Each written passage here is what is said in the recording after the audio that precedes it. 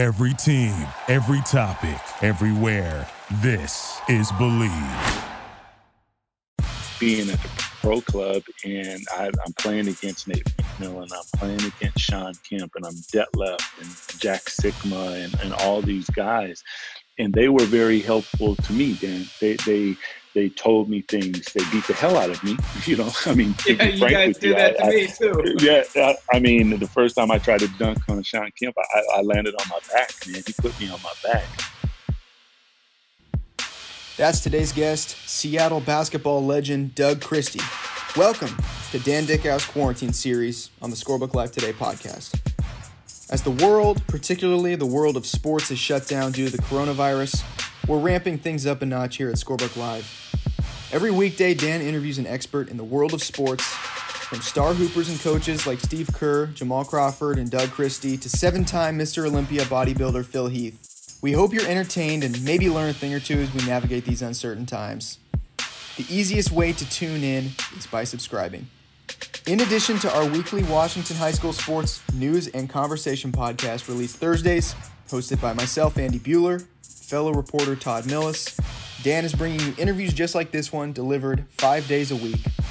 Head to wherever you get your podcast, subscribe for free, and while you're there, leave a review. We'd love to hear from you. Before we get to Dan's interview today, a word from our sponsor. This podcast is brought to you by Washington Federal. Washington Federal is a local bank and portfolio lender with more than 200 branches across 8 states, more than 32,000 fee-free ATMs, 24/7 online and mobile banking with drive-up ATMs. The Washington Federal is a proud sponsor of Scorebook Live. They care deeply about high school sports and the communities that support them across the entire state of Washington.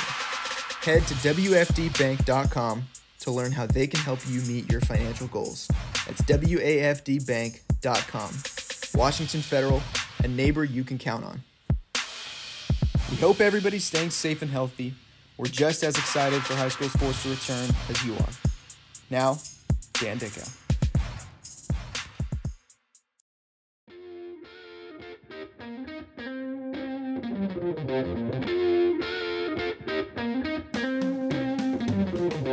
Dan Dickau, Scorebook Live, Washington. Today, our podcast during the quarantine series in these uncertain times in the world and in the nation. Have a great guest who has a ton of Washington ties. Started his high school career at Mark Morris in Longview, which not a lot of people probably know. They probably recognize him and remember him for his time with the Beach Boys, Rainier Beach, in 1988 state title. None other than Doug Christie. Doug, how is life in California? All is well, my friend. All is well. Yeah, man. You bring back some memories just spitting those names and facts out. That's for sure, man. But all is well. How about yourself? You good? Yeah, my family and I, we live in Spokane now. Things are very, very good for us personally. I'm sure you're probably a similar train of thought.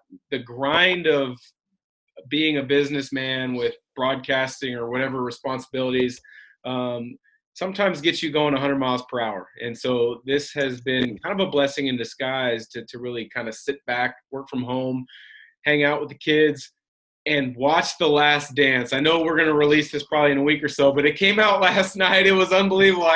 2 hours, I don't think I moved off my couch. So hopefully the same was for you.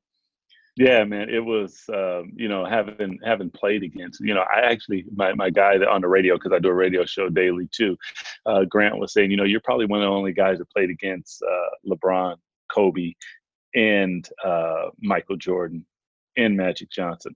So playing against Mike and then watching that, man, it's next level, man. People, you could have all these arguments. People don't really realize. They just don't who he was, and really, dude was on another planet, man. Forget level. He was on another planet. I'm telling you.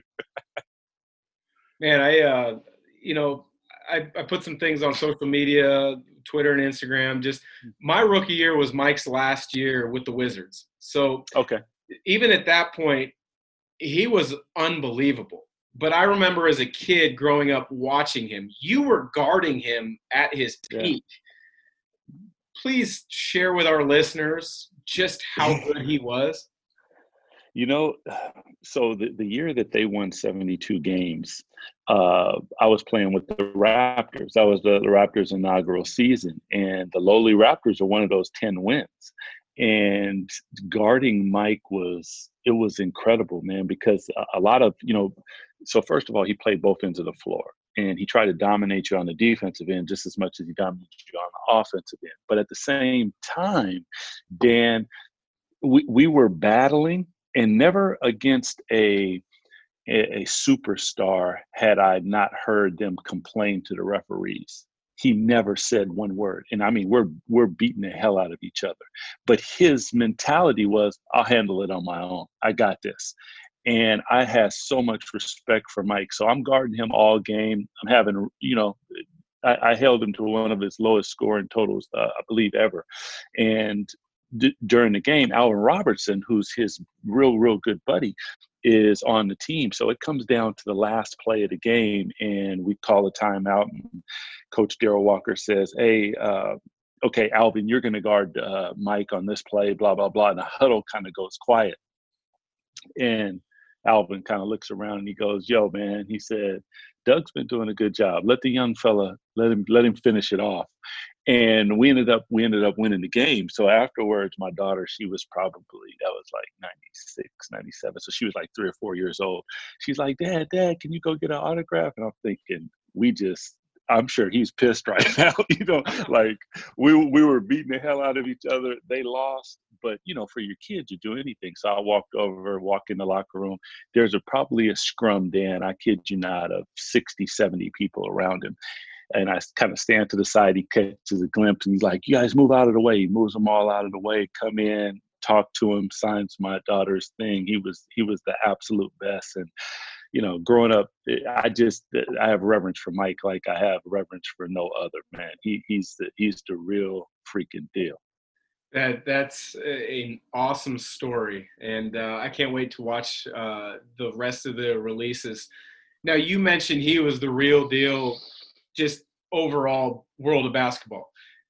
When I interview a lot of people now for Scorebook Live Washington and the things that we're doing to give high school coverage to players, with this quarantine series, I've interviewed guys from, Jamal Crawford to guys who are coaching in the NBA now to Mark Pope.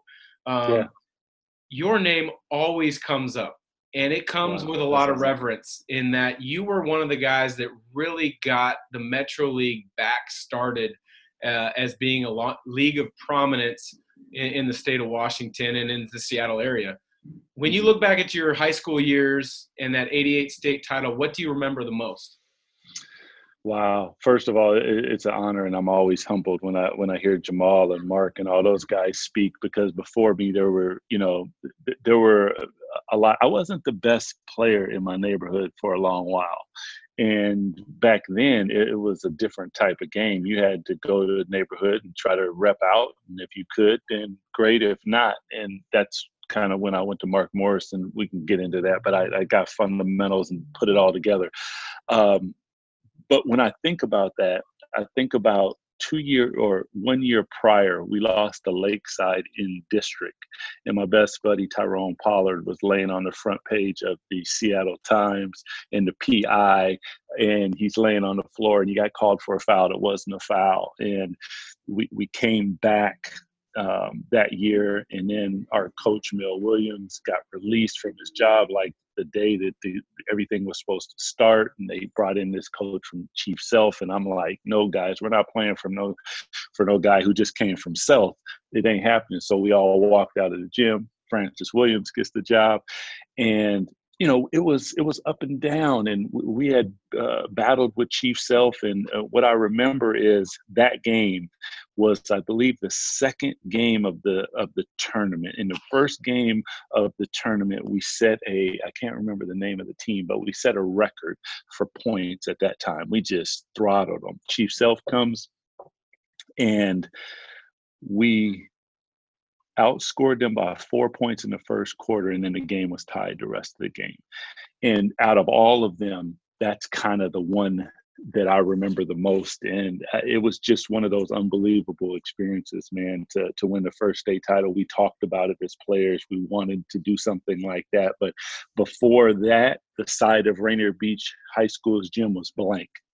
And then all of a sudden it said AA Boys State Championship. Boom. And then from there, Jamal and Nate and all those guys come, all the track accolades and all the different stuff. It was a fantastic and marvelous season that was kind of lightning in a bottle in a lot of ways. It's definitely one of the schools that not only in the Northwest, but even across the country is known for great athletes, great basketball programs. And you were a big part of that. The first time you and I met I was a high school kid. I would drive up from Vancouver, Washington, Prairie High School to go work out at the pro club in Redmond. And what I remembered was a chance for me as a young guy to go against current college and pro guys, test myself, learn, hear from guys like you. I remember you being very, supportive. Obviously, you were on the next level, but you were very willing of your time, of your knowledge to share it with me. And you fast forward a few more years, you're running the Seattle Pro-Am. Where did that kind of give back mentality come from? There were so many different people that helped me along my journey, I never played AAU basketball. And then my assistant coach, Glenn Smith, we call him Petey, he took us to AAU basketball, but we didn't, we're inner city kids, so we didn't have enough money. So my mom got a hot dog stand outside her store. We had people that came and helped. We sold hot dogs. That's how we got to go to Jonesboro, Arkansas and put me and everyone in a different realm. It was always help, someone driving us to games, someone doing things. Well, fast forward to the time where I get to end up going out and being at the pro club, and I'm playing against Nate McMillan, I'm playing against Sean Kemp, and I'm Detlef and Jack Sigma and all these guys. And they were very helpful to me, Dan. They told me things. They beat the hell out of me, you guys did that to me too. The first time I tried to dunk on Sean Kemp, I landed on my back, man. He put me on my back, and Sean was a freak of nature because we were in the same grade class, but he had been playing with men. So for me, I wanted some place to play. I grew up playing at South Shore, Rainier Beach, Othello Park, South Shore. Did I say South Shore? South Shore. And when I was doing that, it was a place to play, but you had to earn your stripes at these places. Well, all of a sudden, fast forward, and now I'm becoming a college player and I'm becoming a pro, and I wanted some place to play. So my agent at the time, J.R. Harris, talked about, hey, D, there used to be a pro-am here, and there's no pro-am anymore. We should hook this up. So we sat down. I said, how much would it cost? I funded everything. We had a draft. We got some different people involved. We got us a gym up at Seattle U, and the turnout was spectacular, man. People were coming in. That's when I first met Jamal. He must have been like 13 or 14 years old. And my agent said, hey, there's this young kid. He wants to play. But he's young. Can he play? And I said, they were just about to start scrimmaging. And I said, hey, hold up. Throw him in there. Let me see. And as soon as he dribbled, I was like, oh yeah, he'll be fine. Don't worry about it.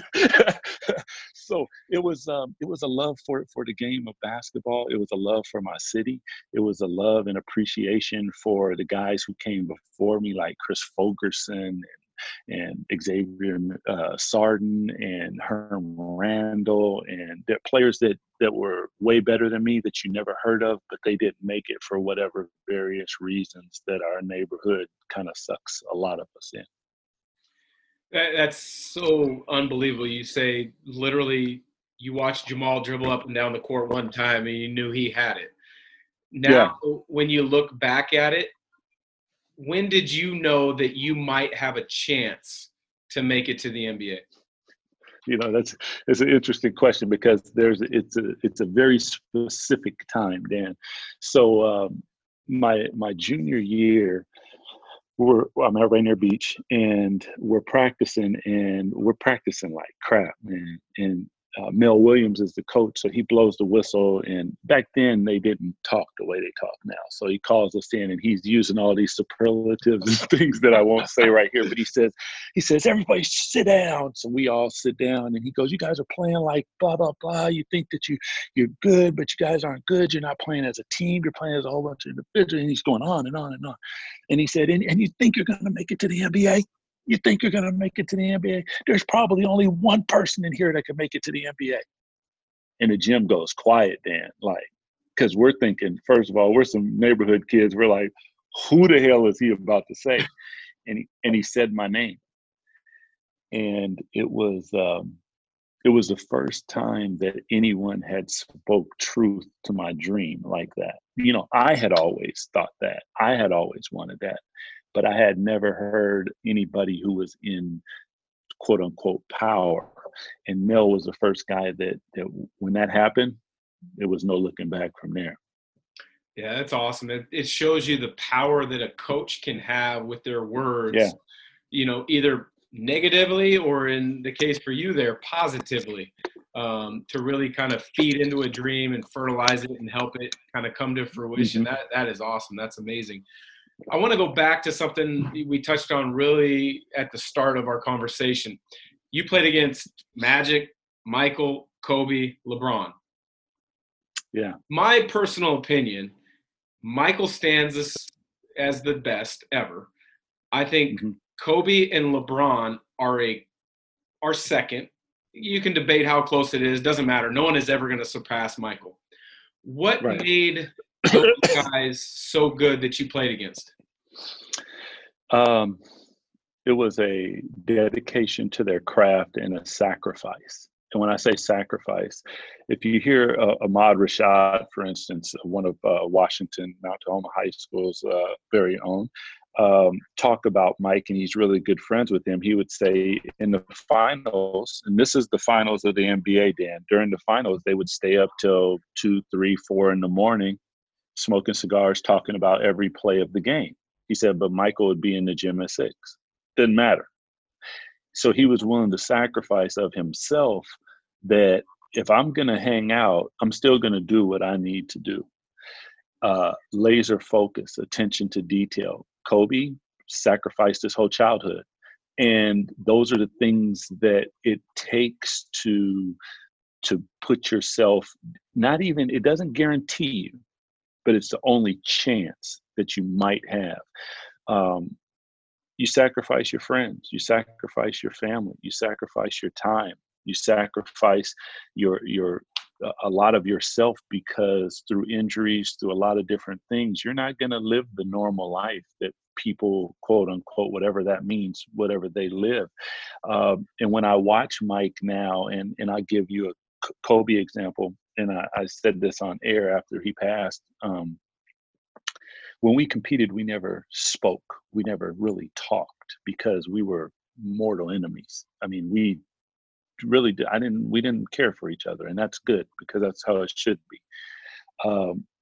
But afterwards, I kept studying the game of basketball as I trained, and I developed this mind-body basketball. That's my mantra. And there's 3 pieces to that: mind, body, and basketball. A lot of players, Dan, as you know, have 1. Some will have 2. But when you have all 3 of them, it puts you in a different stratosphere. And those players that I just named, they all have all 3 of them. And with Kobe, as I hear him talk about the game, it blew my mind, because what I learned after I stopped playing, I hear him talk about it. And the way that he talks about it is the way that I talk about basketball. Well, why that's so weird is that's how he was digesting me when I was in front of him, which is mind blowing, because I wasn't digesting the game like that. And now I understand how he could take advantage of an angle or take advantage of certain aspects, because I was good, but I didn't take it to that next level.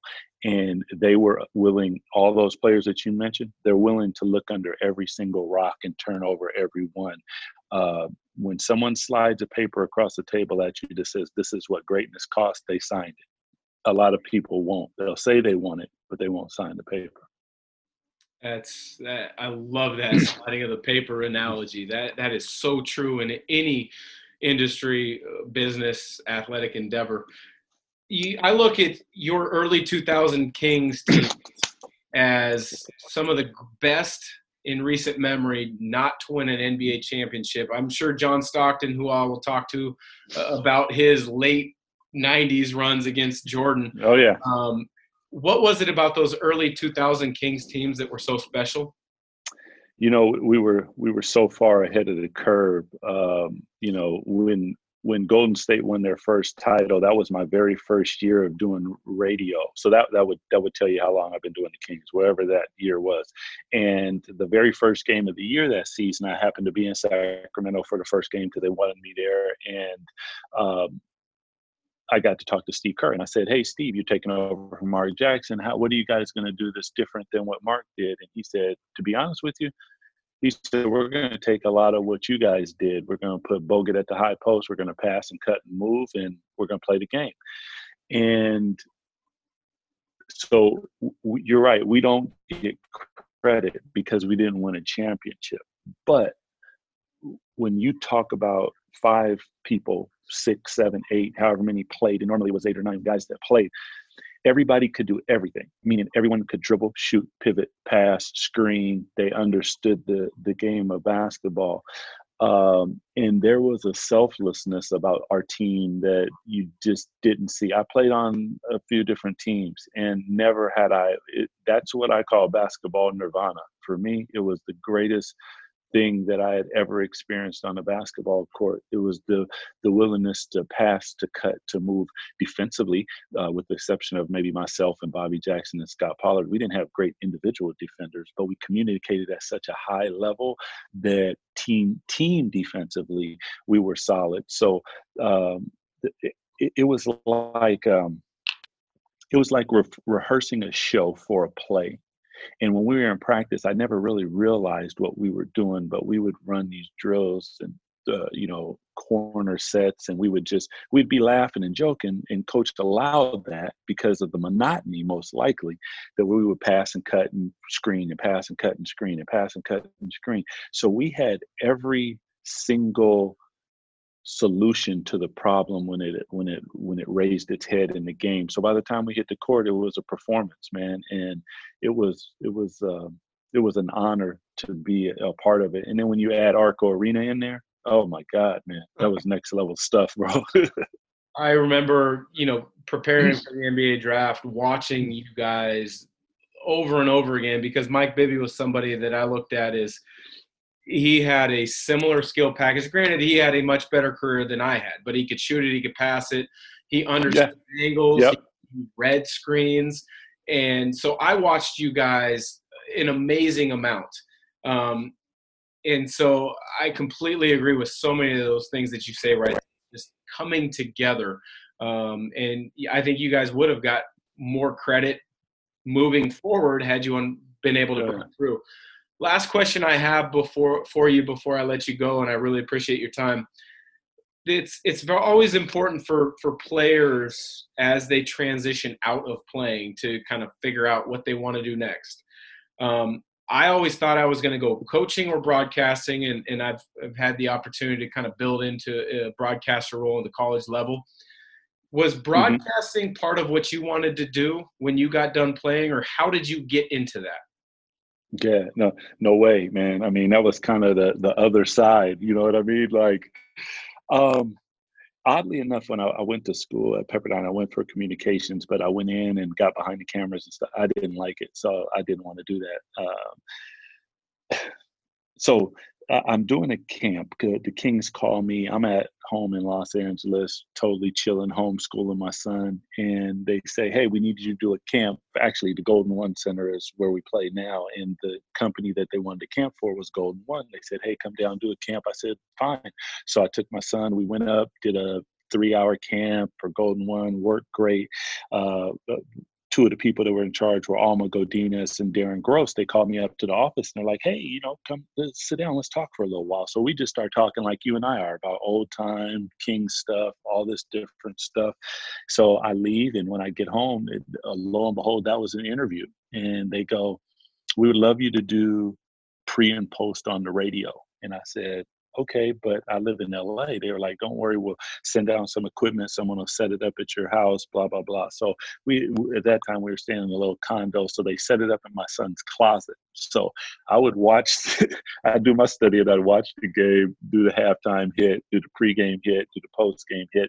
But I'd be sitting on a physio ball in my son's closet while I was doing it. Well, so you get around the 1st of December and they call me and say, hey, Bobby Jackson, who was doing pre and post at the time on television, he wants to, be with his family during that time. Do you mind coming up and doing the games? And I said to my wife, you want to go? So we took our son, we went up and we spent Christmas up there. I did like 5 or 6 games. They absolutely loved it. That went to doing a 3-man booth with Grant. And to be honest, a lot of it, Dan, was on the job training. I learned so much. Grant has been so gracious. Jerry Reynolds, who came before me, they all helped me out. And it just kind of kept going. And even with this radio thing that I do sports talk radio 3 to 7 daily with Grant. And he has his own show. Now I'm on it. And they asked me 3 different times. And each time I said no, because I knew how much studying, even though I know the game, I know how much studying I do for basketball. It's a lot. And I know basketball, backwards and forwards, but to talk all sports, it engulfs your life, man. So I said no, but then finally I said, okay, let me give it a shot. And now I do it daily. We have a great time, and it's just been something that kind of evolved, but I take the same approach. If you're an athlete, most times, or you have the athletic mentality, it's I'll overcome, I'll sacrifice, I'll do what I need to do. And that's kind of the same way that I approach this, and just try to be the best that I can be, humble enough to ask a lot of questions and continue to learn and try to find I try to find my voice, because when you start, you got this thing in your mind, but it's not that. And you figure that out as you kind of go along. It's one of those things where as a athlete, you evolve. As a coach, if that's the path you take, you kind of evolve philosophies. And it's been the same way for me as a broadcaster, and it sounds like it was the same for you. And I don't think the average person understands how much reading occurs to prepare for a game, or asking people, hey, can I get 5 minutes on a quick phone call for a little bit of information, or sending text message just to have that one nugget. You might not use it that game, but you have it in your back pocket. So if something comes up, you can say, I talked to so-and-so. I love that. Yeah, it's a must, man. I mean, it's kind of like filming. If you've ever done television, you'll film for 5 hours for 30 seconds of television. I mean, you might need it, you might not need it, but you do not want to be out there and don't have it. That's for damn sure. Absolutely. Well, Doug, I absolutely appreciate the time. It's been a long time since we've connected, whether it was at the pro club or on the NBA court. I do see your tweets. You've had some good ones since the quarantine. And I look forward to following some more Kings action next year, so that I can continue to learn as a broadcaster. But thank you for joining our Scorebook Live Today podcast. You got it, D. Until I get back up there into the doghouse. Do they call it the kennel now? What do they call it up there now? It's the kennel. So you know what? Maybe next year when Pepperdine is at Gonzaga, and we can have a little side bet for dinner or something. You never know. Hey, well, it's not the way that it used to be. If it was the way it used to be, I'd bet you. Now, not so much. Yeah, but Coach Romar is doing a great job. Unfortunately, yes, he is. Though, Coach Few is kind of taking it to the next level, but Lorenzo's doing an amazing job.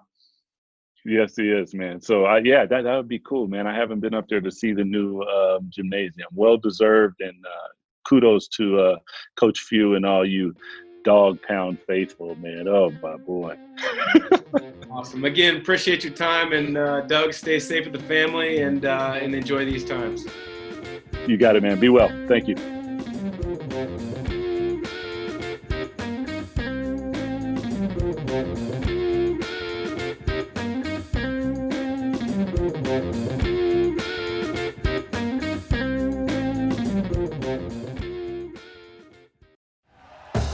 Thank you for listening to Believe.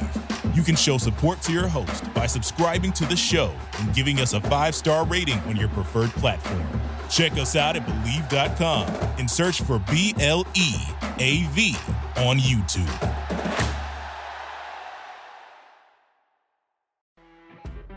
You know when you're listening to a true crime story that has an unbelievable plot twist that makes you stop in your tracks? That's what our podcast, People Are the Worst, brings you with each episode. I'm Rachel. And I'm Rebecca. We're identical twins who love true crime cases that make you say, didn't see that coming, and we hate the people responsible for them. Listen to People Are the Worst now on Apple, Spotify, or wherever you get your podcasts.